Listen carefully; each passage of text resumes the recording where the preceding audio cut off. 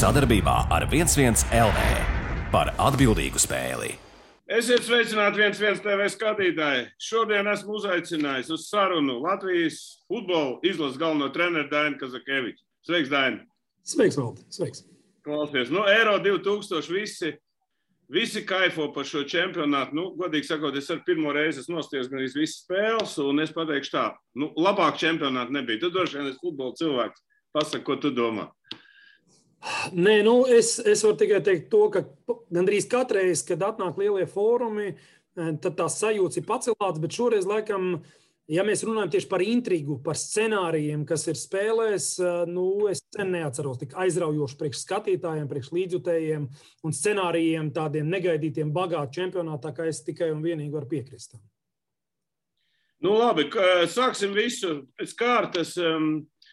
Tu pats esi bijis 3 spēlēs, bet sāksim ar to, kas bija šis, ja ņem līdz pusfināliem, kas tev tā pārsteidz šis tieši kā profesionālim, kā trenerim, kas tev pārsteidz, kas tev kaut kādi iedeva, kaut kādu tev, varbūt dzirkstelīt, ko tu kaut kā nebija redzējis, varbūt priekš izlases vai priekš kā?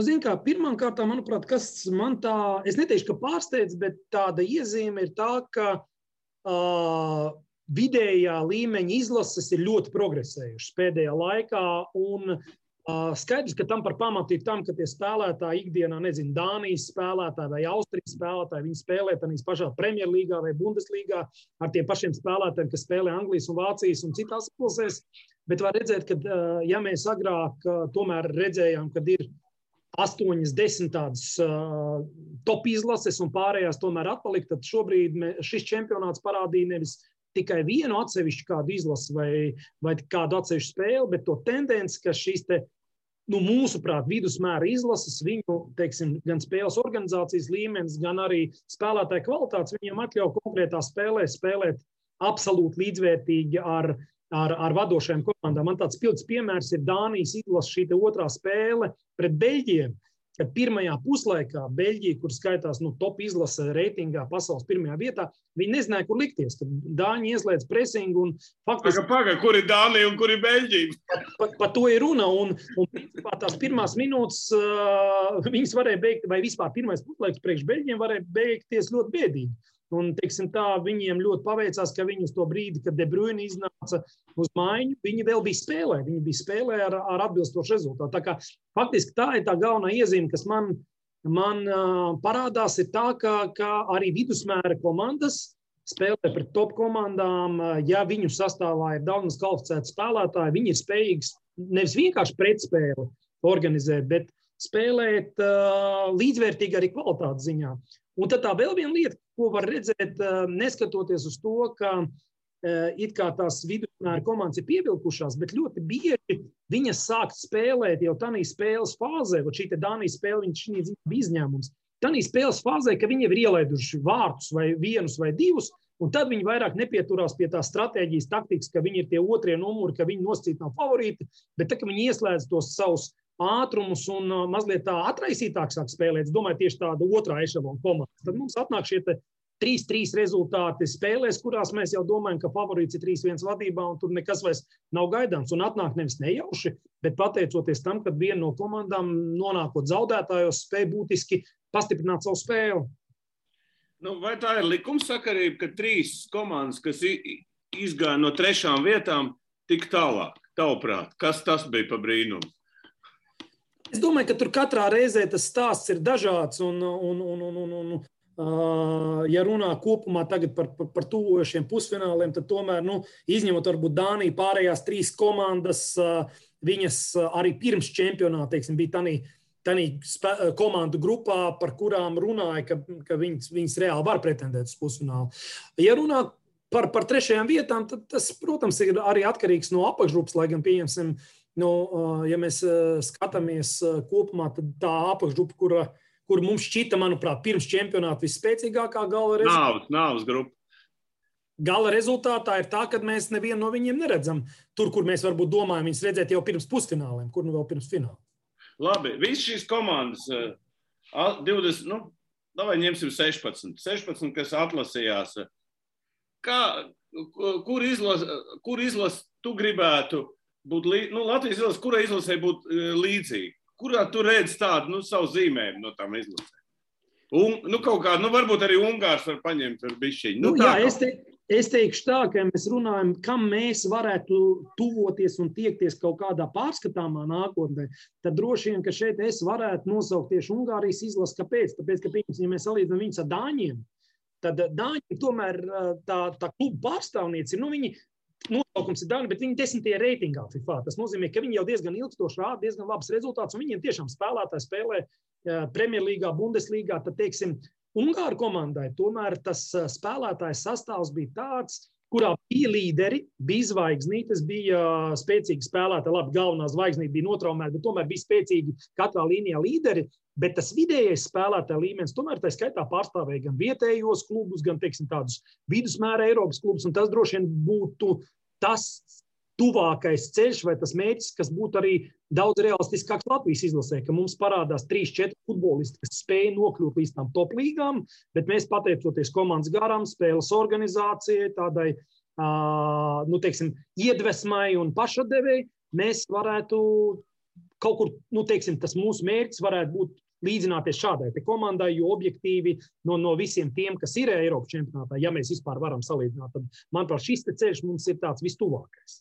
Ungāri, jā, viņi ļoti labs atsauksmes Ungāri dabūja. Nāves grupā, visus mačus spēlēja, un vēl bija 7 minūtes līdz beigām, vēl jau viņi jau bija play-offā un izkrīt žēl, bet Ungāriem ir tradīcijas. Atceramies 50, 60 gadus. Latvijai nav tādas tradīcijas bijušas nekad futbolā. Jā, basketbolā, jā, bet futbolā nav. Tomēr gēni nevar dot savu. Kā tu to varbūt? Kā runāju par Ungāriem, ja tā man jāatzīstās godīgi, es pirms viņu pēdējās spēles nelūloju lielas cerības, jo es biju klātienē tieši viņu spēlējā Franciju, Budapeštā, mājas stadionā, un tas iespējas bija tāds, ka viņi tur aizvadīja savu gadsimta maču, kad savu skatītāju priekšā ar pasaules čempioniem un nospēlēja, superīgu spēli, atdeva visus spēkus, un teiksim tā mana sajūta bija, ka tīri fiziski viņiem būs ļoti grūti atjaunoties līdz tai pēdējai spēlē ar vāciešiem, un priekš maniem paša bija tiešām liels pārsteigums tieši tas, kādā veidā viņi spēja līdz pašām spēles beigām pretendēt uz play-off, ja? un visās trijās spēlēs būt konkurētspējīgiem. Skaidrs, ka tradīcija ziņā Ungārija savulaik bija top Eiropas komanda, bet tomēr tas ir... Pasaules komanda. Jā, top pasaules, jā. Bet tomēr tas bija pasen diezgan, un ja mēs skatāmies šobrīd, viņiem ne īsti tur klubu futbolā ir kāds klubs, kas tur čempioni. Viņiem nekad nav bijis. Tas Gonvets bija kādreiz armijas komanda, kur savāc visus kopā labākos. Jā, tāds modelis bija padomu. Jā, bet tīri mentāli, tagad arī, kad esot Budapeštā, visur mēs dzirdam ne tikai stadionu nosaukumā, Puškaša vārdu, ir ielu nosaukumi, sporta bāros, krekli vēl joprojām Puškaša ir un tā tālāk. Tā kā skaidrs, ka tās tradīcijas iedod arī to savu ārtavu, tam ir pārliecībā par to, ka viņi var. Tev kā trenerim, taktiskā ziņā, tu ieraudzīji kaut ko tādu, ko tu nebija redzējis? Vai varbūt tu gribētu pielietot? Labi, tu nesaki, ko tu gribi pielietot. Nē, skaidrs, kā jebkurš čempionāts, viņš dod ļoti daudz dažādas nianses, piemēram, kaut vai par to pašu, kā komandas šobrīd tiek galā ar to spēles uzsākšanu. Šobrīd jau pēdējos 2 gados, kad ir šis mazliet jauns izspēles modelis, ka tu vari iet savā soda laukumā izspēlēt, tur ir daudz variantu. Viena spēlē centra aizsargs uzreiz iedo vārtsargu, un vārtsargs ir tas, kas uzsāk saspēli. Citi izvieto centra aizsargus plašāk, citi šaurāk. Citi provocē presingu no pretinieka puses. Citi spēlē ļoti vienkārši, un viņi gandrīz vispār neizspēlē. Un šajā ziņā šis te čempionāts, teiksim tā, parādīja vairākus tādus risinājumus, interesantus, ko var izmantot noteikti. Otra lieta man izskats, ar ko ir raksturīgs šis čempionāts, īstenībā ir ļoti daudz vārtu gūmu no spēles, nevis no standartiem, kā tas bija iepriekšējos čempionātos. Ja? Šīs te dinamika spēles, šī te agresivitāte un tā pašā laikā arī šis te uzbrukošais potenciāls.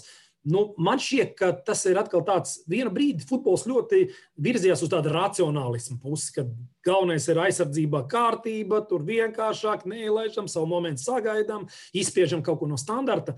Tad šis čempionāts parāda, kad arī ar ļoti tādu modernu, aktīvu, agresīvu uzbrukošo spēli, bet ne spēle ar bumbas kontroli, vienkārši bumbas kontrolas pēc, bet ar tiešām dinamisku bumbas kontrolas spēli un ar tādu dinamisku uzbrukumu spēli var panākt rezultātu, gūt vārtus un arī, teiksim, šīs te komandas, tāpat Dānija, par ko mēs runājam, kas ir pusfinālā, viņi jau neiekļuva pusfinālā pēc 3 spēlēm 0-0 un vienreiz 1-0 vinnē. Viņi gūs pietiekami daudz vārtus, baudāms vārtus ar dažādiem izpildījumiem. Viņiem zars bija vājāks varbūt.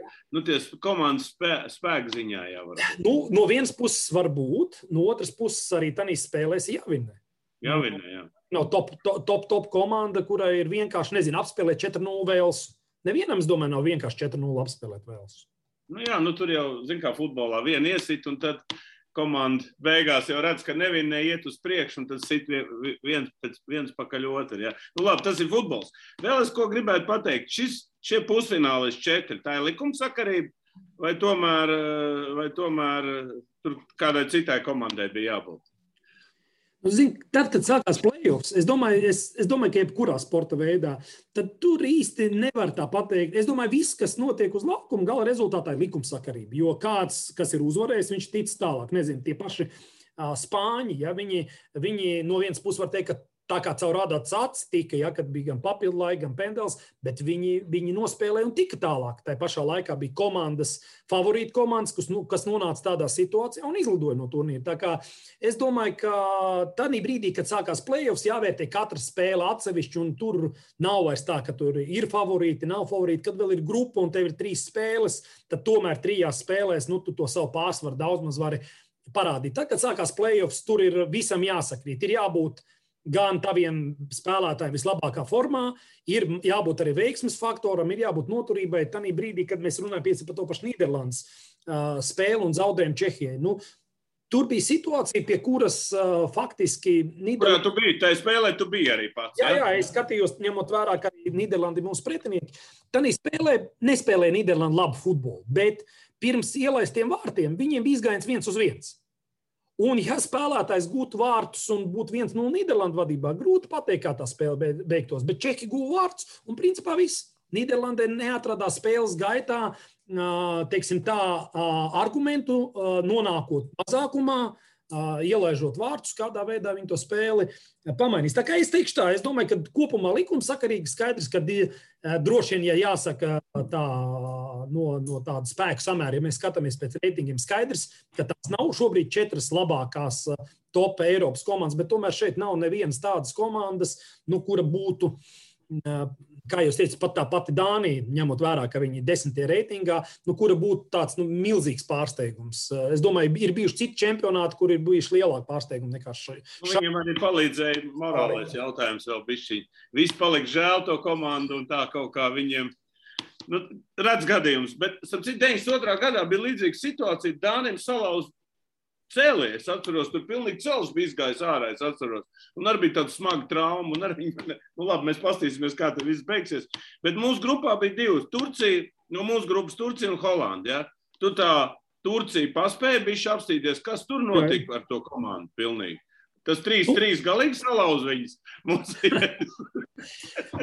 Es teikšu tā, ka Turcija, manuprāt, protams, Turcija ir, manuprāt, lielākā izgāšanās šajā čempionātā kopumā. Ja jāsaka, viņu, teiksim, spēlētāju potenciāls, kādus klubus viņi pārstāv un kā viņi nospēlē šajā čempionātā, gan rezultāta, gan spēles kvalitātes ziņā nav šaubu, ka es domāju, viņiem ir liela vilšanās un arī kopumā var atzīt, ka visi no viņiem gaidīja vairāk, tā skaitā arī es. Kas ir par iemesliem? Es, protams, varu tikai minēt, viens no iemesliem, ko es redzu, ir tas, ka lielākā daļa turku spēlētāju aizvadīja ļoti sarežģītas sezonas Eiropā. Un, man šķiet, ka viņiem uz Eiropas čempionātu nepietika ne fiziskā svaiguma, ne arī tāda psiholoģiskā, jo tas pats turku 3 futbolisti bija lielas sastāvā, kas kļuva par Francijas čempioniem un apsteidza Paris Saint-Germain. Tas pats Čelhanoglu, kas ar Milānā spēlē, pārgāja Interā, un vairāk citi Leicesteras spēlētāji. Man radās iespējas, ka viņi bija tādi iztukšoti, un viņiem pietrūka emocijas, jo turki tā ir viena no tām valstīm, kur tomēr ļoti daudz, kas ir atkarīgs arī no šī te emocionālā sastāvdaļas. Un spēles ziņā pirmā spēle jau ar Itāliju parādīja visas viņu vājās vietas, un un faktiski kopumā ne pašā sarežģītākajā grupā, viņi tomēr izskatījās diezgan vāji un diezgan bezcerīgi. Tā kā es domāju, ka šī sarežģītā klubu sezona, plus droši vien ir kaut kādas lietas, kas viņiem tur ir iekšēji. Es par tām lietām gribēju. Man turku arī eksperti, kas dzīvo, teica, ka tur treneris visi sačakarējis, ka viņam nav kontakta un ka tā komanda spēlējas pret to treneri. Tā tur runā. Un tagad var sanākt, ka nomainīs treneru un viņi nāks pret Latviju pavisam citā gaismā. Zin kā, tas treneris, viņš atnāca ar bišķiņ citu filozofiju, viņš ir tāds liels racionālists, viņš ir tāds, kas tur baigo spēles disciplīnu no viņiem prasa un baigo kārtību, un viņi spēlē arī tādu, teiksim, arī kvalifikācijā diezgan aizsargājuši futbolu, un lielā ziņā pret mums tā problēma arī bija tā, ka ne viņi pietiekami noratēja sastāvu, ne arī viņi ļoti komfortabli jutās, kad viņiem vajadzēja to bumbu kontrolēt, jo viņi tomēr tādu pretuzbrukumu arī futbolu pirms tam 2 spēlēs spēlē, bet nav jau zināms, vai viņi nomainīs treneri, jo šobrīd Turcijas izlase mūsu grupā ir 1. vietā. Un vai šobrīd nosacītā pat federācija pat pēc neveiksmīga Eiropas čempionāta nolems cikla vidū, kurš ilgst vēl 3 mēnešus mainīt treneri, patiesībā es teikšu tā, ka es nezinu, vai viņi nomainīs viņu. Labi, Holanda kaut kas mainīsies, nemainīsies, tavuprāt, uz kvalifikāciju? Sadarbībā ar 11 LV par atbildīgu spēli. Holandē pirmām kārtām tur gan ir nomainījies treneris. Jā, es tāpēc domāju, kas viņam nomainīsies, kā tavuprāt tu varētu? Debūs ir aizgājis prom. Es domāju, tas, kas varētu nomainīties, ņemot vērā kontekstu, varētu nomainīties atsevišķi daži spēlētāji, kuri tomēr jau bija tādā vecumā, kā Blīns, kā Vārtsargs. Bet globāli es domāju, ka globāli tur nekas nemainīsies. Pie tās tādas dominējošās stilistikas viņi pieturēsies. Komandas kodolu veido tomēr pietiekami tādā vēl atbilstošā vecumā esošu futbolisti, kuri spēlē top līgās, top komandās. Un tas pats Depais, kas tagad pārgāja uz Barcelonu un pievienojās De Jongam, un vēl vairāk citi spēlētāji, kas spēlē top klubos. Es nedomāju, ka kaut kādā veidā mainīsies spēlētāja izvēle. Cita lieta, ka atnākot citam trenerim, droši vien būs savas taktiskās lietas, par kurām viņi runās, jo tomēr arī no taktikas viedokļa, man tā šķiet, ka pati Nīderlandes izlase, viņi mazliet neatrada līdz galam to savu optimālo zīmējumu. Viņi eksperimentēja gan pirms čempionāta, gan beigās vai čempionāta laikā vienas schēmas ietvaros meklēja dažādus risinājumus ar spēlētājiem un redzējās, ka tad, kad bija grūtas epizodes, tā grūtā epizode tādā play-off spēlē, viņi bija diezgan tādi, teiksim... Manuprāt, viņiem vienkārši nepaveicās. Tas tiesnesis vēl iedeva to pret Čehiem. Godīgi, tur vars 10 reizes skatīsies un tā nevarēja ieraudzīt. Jā, tas ir atkal tā nianses par to varu.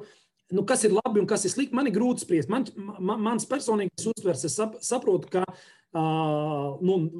šķiet, ka tas tā ir taisnīgāk, bet man šķiet, paies vēl 10 gadi, viņi pasēdēs un padomās, pēc kā mums vispār tiesneši vajadzīgi. Uzliekam 3 robotus. Tā arī būs. Kas pēc visām līnijām, pēc lāzeriem noteiks visu kaut ko. Jā, būs tā. Tenisā jau ir bijis eksperiments, kad tiesnesis nav, līnija tiesneši nav vairāk. Viss jau ir eksperiments, labi, viņš nav kā ieviests vēl, bet iet uz to visu. Lai nav visi iet uz to. Tā ir cita tēma. Es tagad ejam pie paša galvenā, pie pusfinālistiem. Gribu dzirdēt tavu analīzi abiem pusfinālistiem un pat pateikt savus favorītus. Ja? Un tad mēs tā pastrīdēsimies. Itālija, Spānija. Sāksim. Tātad Itālijas stiprās puses, Spānijas stiprās puses. Un kurš uzvarēs? Kurš uzvarēs? Tas ir labs jautājums. Nē, ko tu redzēji? Viss, kas jau var mainīties. Es domāju, ka kopumā priekš manis Itālija uz doto brīdi ir laikam viens no, es neteikšu varbūt pārsteigumiem, bet vispozitīvākās emocijas izraisošā komanda. Man arī. Es neteikšu, ka es esmu liels itāļu futbola vispār fans kopumā, bet šobrīd to futbolu, ko demonstrē Itālija, manuprāt, viņš ir visapkārtākais, manuprāt, viņš ir visdinamiskākais, manuprāt, viņiem ir risinājumi dažādām situācijām, un kas ir, manuprāt, arī būtiski redzās, ka viņos ir viņos ir arī emocijas un vēlme. Viņi izskatās izsalkuši. Viņi izskatās šobrīd izsalkuši pēc lielām atkal uzvarām. Visa nācija, futbolisti, izlase. Un to var redzēt. Tā ir tāda enerģētika, kas no viņiem ir. Bez tā, ka tur ir kvalificēti spēlētāji. Bez tā, ka viņi spēj pielietot fantastiski šo te spēles kolektīvo presingu, ka tas ir nepieciešams. Bez tā, ka viņi ir spējīgi ļoti interesanti un daudzveidīgi uzbrukt, un visi šie stereotipi, kas ir bijuši iepriekš, viņi manā skatījumā, Itālijas izlase pilnībā salauž viņus. Jā, tas ir fakts. Absolūti. Un arī tas, ka viņiem ir zināmi risinājumi tādā pašā uzbrukuma grupā, viņi nav atkarīgi no viena konkrēta spēlētāja. Kaut tad paši piemēri ar šiem te spēlētājiem, kas iziet papildu laikā uz maiņu un sagriež spēli un gūst 2 vārdus un komandu uzvar, tas ir rādītājs par to, ka tā komanda ir arī pietiekami, dziļu sastāvu. Skaidrs, ka ir traumas, skaidrs, ka viņiem ir sava veida arī problēmas, kā jebkurā izlasē, bet es noteikti domāju, ka Itālijas izlase priekš manīm tā emocionāli un arī no tā futbola kvalitātes viedokļa, kādu viņi spēlē, priekš manīm viņi ir šī atlikušo 4 komandu vidū mans favorīts. Okay. Ejam pa Spāniju. Iedod man Spāniju. Baigi nepatīk nevienam tā Spānija. Viņi tur bumbu. Kurš kontrolēs bumbu?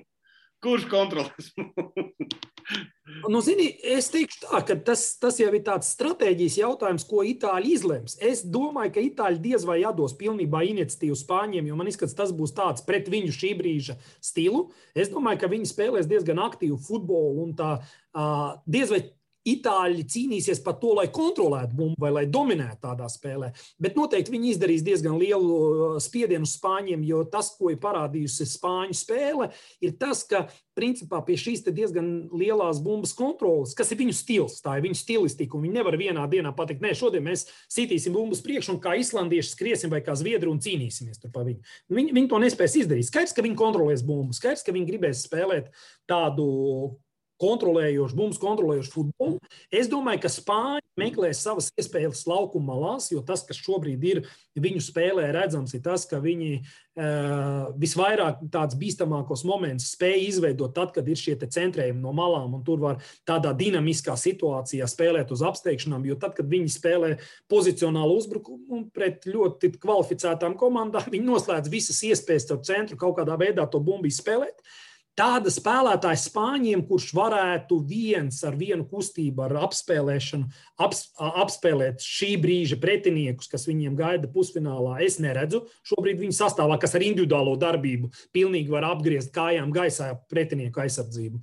Un Itāļi jau, kas ir jāatcerās, Itāļi viņi spēja arī ļoti, ļoti kvalificēti, ļoti meistarīgi spēlē pretuzbrukumos, kas ir arī diezgan liels drauds Spāņiem, un es domāju, ka drīzāk šobrīd ir jautājums pie pašiem Spāņiem, ko viņi darīs, vai viņi ņems bumbu zem kontrols un tradicionāli diezgan daudz spēlēs, tā skaitā riskējot ar piespēlēm, šķērsām un riskējot ar to, ka Itāļi ies divcīņāsies presā un atņems to bumbu un jau no brīvām zonām skries ārā, kas, manuprāt, ir ļoti bīstams. Tāpēc es domāju, ka Spāņi spēlēs piesardzīgi. Viņi tomēr mēģinās vairāk meklēt tos variantus spēlē uz priekšu un neaizrauties tik ļoti ar šo te bumbas kontroli, bet tā pašā laikā, manuprāt, šobrīd Itāļi ir no spēles kvalitātes viedokļa iepriekšējās spēlēs, ko nodemonstrēja favorīti šajā te pārī, lai gan, kā es jau saku, playoffā manā skatījumā neko nevar zināt. Tas viss. Bet, principā, tā kā ir kaut kas jānoprognozē, es noprognozēšu Itāļu uzvaru. 0-0 nebūs.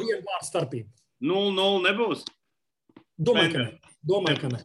Okay. Otrs tas jau ir, kā saka, Anglijas sapnis, ja, Angļi beidzot pusfinālā, mājās, Vemblijā, pēdējo reizi 66. gadā izcīnīja pasaules čempionu. Viss tur ir, it kā tās komandas arī, viņi uzskata ir ņemams un tā tālāk, bet kā tu prognozēji, jo Dānija nebūs viegli maizīt viņa? Es domāju, ka te ir vairākas tādas bīstamas lietas. Pirmā lieta, tas ir tas, ko tu saki, manā skatījumā tas ir bīstami jebkurai komandai. Ka kaut kur zemapziņā vienalga, ko sacīs treneris ģērbtuvē, kad tie Angļi domās, Dāņi, mums ir paveicies. Cik tad ilgi viņiem tur pietiks spēka, viņi tik tālu ir tikuši, jo viņiem tur bija zārs šitāds vai tāds un vēl kaut kas. Es domāju, ka skaidrs, ka Dānijas izlase jautājums ir par funkcionālo sagatavotību, jo tomēr jāsaka, ka tas sastāv dziļums Dāņiem, ja mēs salīdzinām viņus ar tiem pašiem Itāļiem, par ko es iepriekš teicu, viņš tomēr nav tik dziļš. un viņš nav tik līdzvērtīgs. Un, ja mēs skatāmies, tad varbūt ir 2, maksimums 3 pozīcijas no 11, kur dāņi daudz maz var pavariēt sastāvu un izvēlēties kādu no risinājumiem, ja viņiem visi spēlētāji ir dzīvi veseli un gatavi spēlēt. Tādā ziņā Angļu šis te sastāvu dziļums, ja tā spēle, pieņemsim, aiziet arī kaut kādā papildu laikā vai vēl kaut kur, viņiem ir priekšrocības. Es noteikti nedomāju, ka Angļiem ies tik viegli, kā viņiem gāja pēdējā play-off kārtā. Es nedomāju, ka viņiem ies tik viegli dāņiem viennozīmīgi. Skaidrs, ka Angļi favorīti un visticamāk, manuprāt, Angļi uzvarēs šo spēli, bet tā mana prognoze ir tāda, ka dāņi noteikti izrādīs pretestību, un ja dāņi pie rezultātu pirmie gūs vārtus, tur vēl ir jautājums Wembley stadionā, vai šis spiediens arī no līdzjutēju puses Angļiem var nepatraucēt. Es domāju, ka skaidrs, ka Angļi visticamāk ir tā komanda no šīm te 2, kas tiks finālā, bet tur nebūs vieglas pastaigas noteikti. Ok, fināls. Itālija, Anglija. Ja tāds būs. Nu. Ja tāds būs, jā. Jā, ja tāds būs. Nu, tu noprognozē Itālija, Anglija. Nu, tad... Jā. Ja runā par Itāliju, Angliju, tad es varu tikai atkārtoties, ka man vissimpātiskākais šobrīd ir itāļu futbols, un es arī šajā spēlē, teiksim tā, mana sirds piederēs Itālijas komandai, bet par rezultātu tur gan ir grūti prognozēt. Nu, tur ir vispār, man liekas. Ja tāds fināls būs, tad tur var būt dejebkas. Angļi vēl nav ielaiduši nevienu golu. Var sanākt tā, zini, ir tāda, ka visu laiku ne un izšķirošo ielaiž un zaudē. Bieži tā gadās, vai ne? Nu jā, un redz atkal tas pats, mēs runājam par to, Anglija principā spēlēja arī ar komandām, kuras netik daudz arī guva vārtus. Nu, kopumā čempionātā. Ja? Varbūt Horvāti pirmā spēle 1-0 čempionāta sākums, pēc tam bija Skoti, pēc tam bija Čehi. Un skaidrs, ka uz doto brīdi man izskata, tad, kad mēs jau runājam šajā te play-off kārtā, tam ļoti liels nozīmes nav, vai viņi ir ielaiduši vai nav ielaiduši vārtus, jo šeit vieni vārti var izšķirt visu, un vienus vārtus jebkura komanda pilnīgi noteikti var ielaist, īpaši jau šajā te līmenī. Tā kā šeit, es domāju, drīzāk jautājums pašiem Angļiem būs par to, vai viņi spēs gūt vārtus pret tādu pietiekami organizētu, aktīvu, agresīvu komandu, kāda iespējams būs viņa pretinieki Itāļi. Jo, manuprāt, Anglija, Spānija vai Anglija, Itālija fināls tas ir pavisam 2 dažādas lietas. 2 dažādas lietas, jā, es domāju. Un es domāju, ka arī līdzjutēji labprātāk redzētu finālu Anglija, Itālija nekā Anglija, Spānija. Jā, noteikti. Pie tām traki Itāļi un traki Angļi, es domāju, tur, ja viens vinnēs vai otrs, tad tur demolēšana ir pilnīgi nodrošināta. Ko es beigās tomēr nevaru paprasīt pa Latvijas izlasi, pa Baltijas kausu dažus vārdus, varbūt, kas izdevās, kas neizdevās, un varbūt bija kaut kādas tādas lietas, ka bija jāzaudē vai kā, vai tomēr... Pirmām kārtām gribās teikt, ka vispār viss šī jūnija nometne neizdevās ne spēles ziņā, ne arī rezultātu ziņā. Mēs sastapāmies, vienkārši objektīvi, mēs sastapāmies ar vairākām lietām, kuras laikam manā vadībā bija pirmoreiz. Pirmā gadā mēs sastapāmies ar to, ka vienkārši diezgan liels spēlētāju skaits, kopumā 8, viņi izkrit no ierindas. Un ja mēs runājam par tām spēlēm, tad, ja mēs runājam par pirmo spēli ar lietuviešiem, tad es neteikšu, ka mēs aizvadījām ļoti kvalitatīvu no spēles izpildījumu spēli, bet būtiskākais faktors bija tas, ka mēs bijām fiziski svaigāki. Mēs kopumā šajā te nometnē, un tā bija arī diezgan liela mana pretenzija pret spēlētājiem, viņi ieradās izlasē ļoti sliktā funkcionālā stāvoklī, un skaidrs, ka izlases kontekstā tam ir ļoti izšķiroša nozīme, kādā stāvoklī spēlētājs ierodas no kluba, jo spēlējot 10 dienās 3 spēles, aizvedot ļoti saīsināt nometni. Skaidrs, ka mēs ļoti būtiski ietekmēt funkcionālo stāvokli nevaram. Mēs maksimums, ko varam, mēs varam viņus atjaunot, ja? Nepārslogot un neiedot pārāk lielu slodzi. Bet skaidrs, ka pret lietuviešiem mēs bijām svaigāki, un tas mums palīdzēja viņus uzvarēt. Pēc tam bija šī spēle ar Vāciju, par ko daudz diskutē, vajag tādas spēles vai nevajag. Es teikšu, kā ir viennozīmīgi vajag. Un pat skaidrs, ka šajā spēlē mēs nebijām konkurētspējīgi, un no šīs spēles ļoti maz mēs izcēlām pozitīvas emocijas. Bet tajā brīdī bija divi faktori. Pirmais faktors, kas bija atkarīgs tikai un vienīgi no mums, mēs pārāk norespektējām Vācijas izlasi, un ja salīdzina mūsu spēli Holandē, kur arī holandiešiem bija pietiekami daudz momentu, bet mēs visur bijām kontaktā, mēs bijām agresīvi, mēs gājām asi divcīņās, bija dzeltenās, bija tāda ļoti agresīva spēle šeit, un tas nebija nekāds, protams, uzstādījums, bet šeit šī tāda respekts pret pretiniekiem, kam tūlīt būs jāspēlē Eiropas čempionāta fināla turnīrā, manuprāt, viņš bija pārlieku liels, un tas mums ļoti patraucēja. Jo mēs neiesaistoties šādā fiziskā spēlē, mums jau nekāda cita argumenta nav pret Vāciju. Mums ir tikai arguments, ka mēs spējam viņiem uzspiest tādu mazliet neērtāku priekš viņiem spēles stilu, kur viņi vairāk nonāk tādās divcīņās, mazāk viņi brīvas bumbas saņem. Un pēdējā spēlē ar Igauniem, teikšu, ka bija divi momenti. Pirmām kārtām skaidrs, ka, ja mēs runājam tieši par pirmo puslaiku, tas laikam bija tāds līdz šim mūsu kopējā darbā izlasē ar mani kā galveno treneru visvājākais puslaiks, jo ne tikai funkcionālā ziņā mēs izskatījāmies saguruši, tiešām mēs bijām saguruši pēc šīs Vācijas spēles, un Igauniem bija 6 dienas, lai gatavotos spēlē, līdzīgi kā mums situācijā pret lietuviešiem, kad mēs pirmo spēli spēlējām. Bet pašā laikā tas nenoņēma no mums atbildību to, ka mēs neuzspiedām Igauniem tādu daudz ciešāku spēli, neuzspiedām viņiem daudz lielāku spēles blīvumu, kas viņiem traucētu tā kvalitatīvi veidot uzbrukums un justies komfortabli. Un otrajā puslaikā skaidrs, ka viņi sāk spēlēt jau pēc rezultātu, jo viņi bija vadībā, viņiem vajadzēja noturēt šo rezultātu, un skaidrs, ka tajā brīdī jau mums izdevās arī to spēli pamainīt. Bet kopumā rezultāts ir likumsakarīgs. Igaunija likumsakarīgi uzvarēja, jo viņiem bija gan spilgtāki līderi, ko varēja ļoti labi just, jo tajā brīdī, kamēr viņi bija uz laukuma, viņiem bija ļoti tāda kvalitatīva spēle ar pārsvaru pret mums. Tad, kad viņi notraumējās divi un nonāca malā, tā spēle pilnībā arī pamainījās. Un šajā ziņā tomēr gan Ikaunieka, gan Tobera, gan Gutkovska trūkumi, viņi priekš tādas komandas kā mūsu šobrīd, mums ir vajadzīgi, lai būtu veiksmīgi 3 faktori. Mums ir jābūt labā funkcionālā stāvoklī, mums ir jābūt labākā sastāvā, un mums ir jābūt spējīgiem pieturēties pie savām spēcīgajām spēles pusēm, jo tu pats spēli runāji par Lietuvu, mums tur nevis izdevās, bet mēs ar savām spēcīgajām pusēm ar standarta situācijām viņus paņēmām.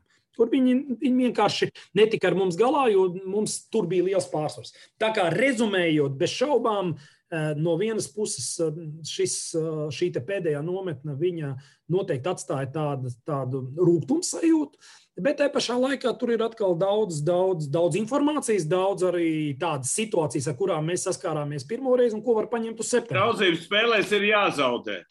Draudzības spēlēs ir jāzaudē, lai tu vari izdarīt secinājumus. Ja tu uzvari, tu pacel degunu, man tā laba komanda viss kārtībā. Tā ir? Parasti. Citreiz noteikti tas ir vērtīgāk, jā, bet gribās gan vinēt vienmēr.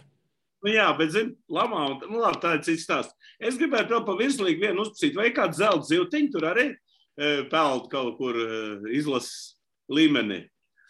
Uzvārds varbūt nevajag, bet īstenībā, lai kādam nepaceļās tur, ka viņš tur ir. Bet principā kaut ko es ieraudzījis šajā. Zelta zivtiņi, tas būtu skaļi teikts, bet šajā nometnē mēs izmēģinājām arī 2 jaunos puišus, un no tiem 2 jaunajiem puišiem viens sevi diezgan labi apliecināja, spēlējot pozīcijā, kura priekš mums ir tāda, kurā mēs vienmēr meklējam spēlētājs, kreatīvā pozīcija tā saucamā.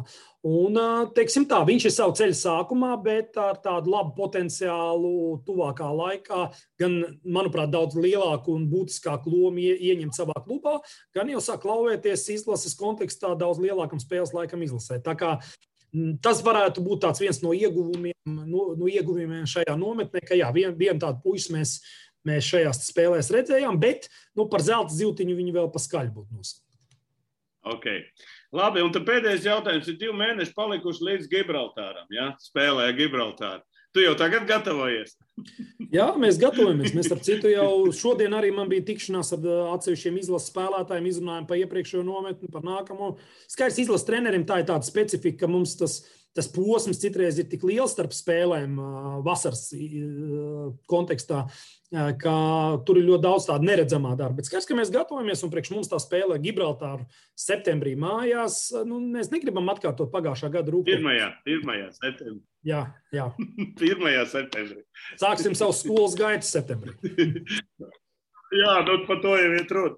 Ko, Daini, liels paldies par sarunu un novēlam Itālijai uzvarēt. Es arī esmu Itāļu fans, un tu esi Itāļu fans. Un, kā saka, novēl tev paņemt beidzot to Gibraltāru, lai tie punktiņi beidzot kaut kad parādās tajā tabulā, un tad mēs varam nopūsties, jā. Paldies, ka nav nemaz tik slikti. Baudīsim futbolu un lai mums visiem. Jā. Paldies, vislabāk. Sadarbībā ar 11 LV par atbildīgu spēli.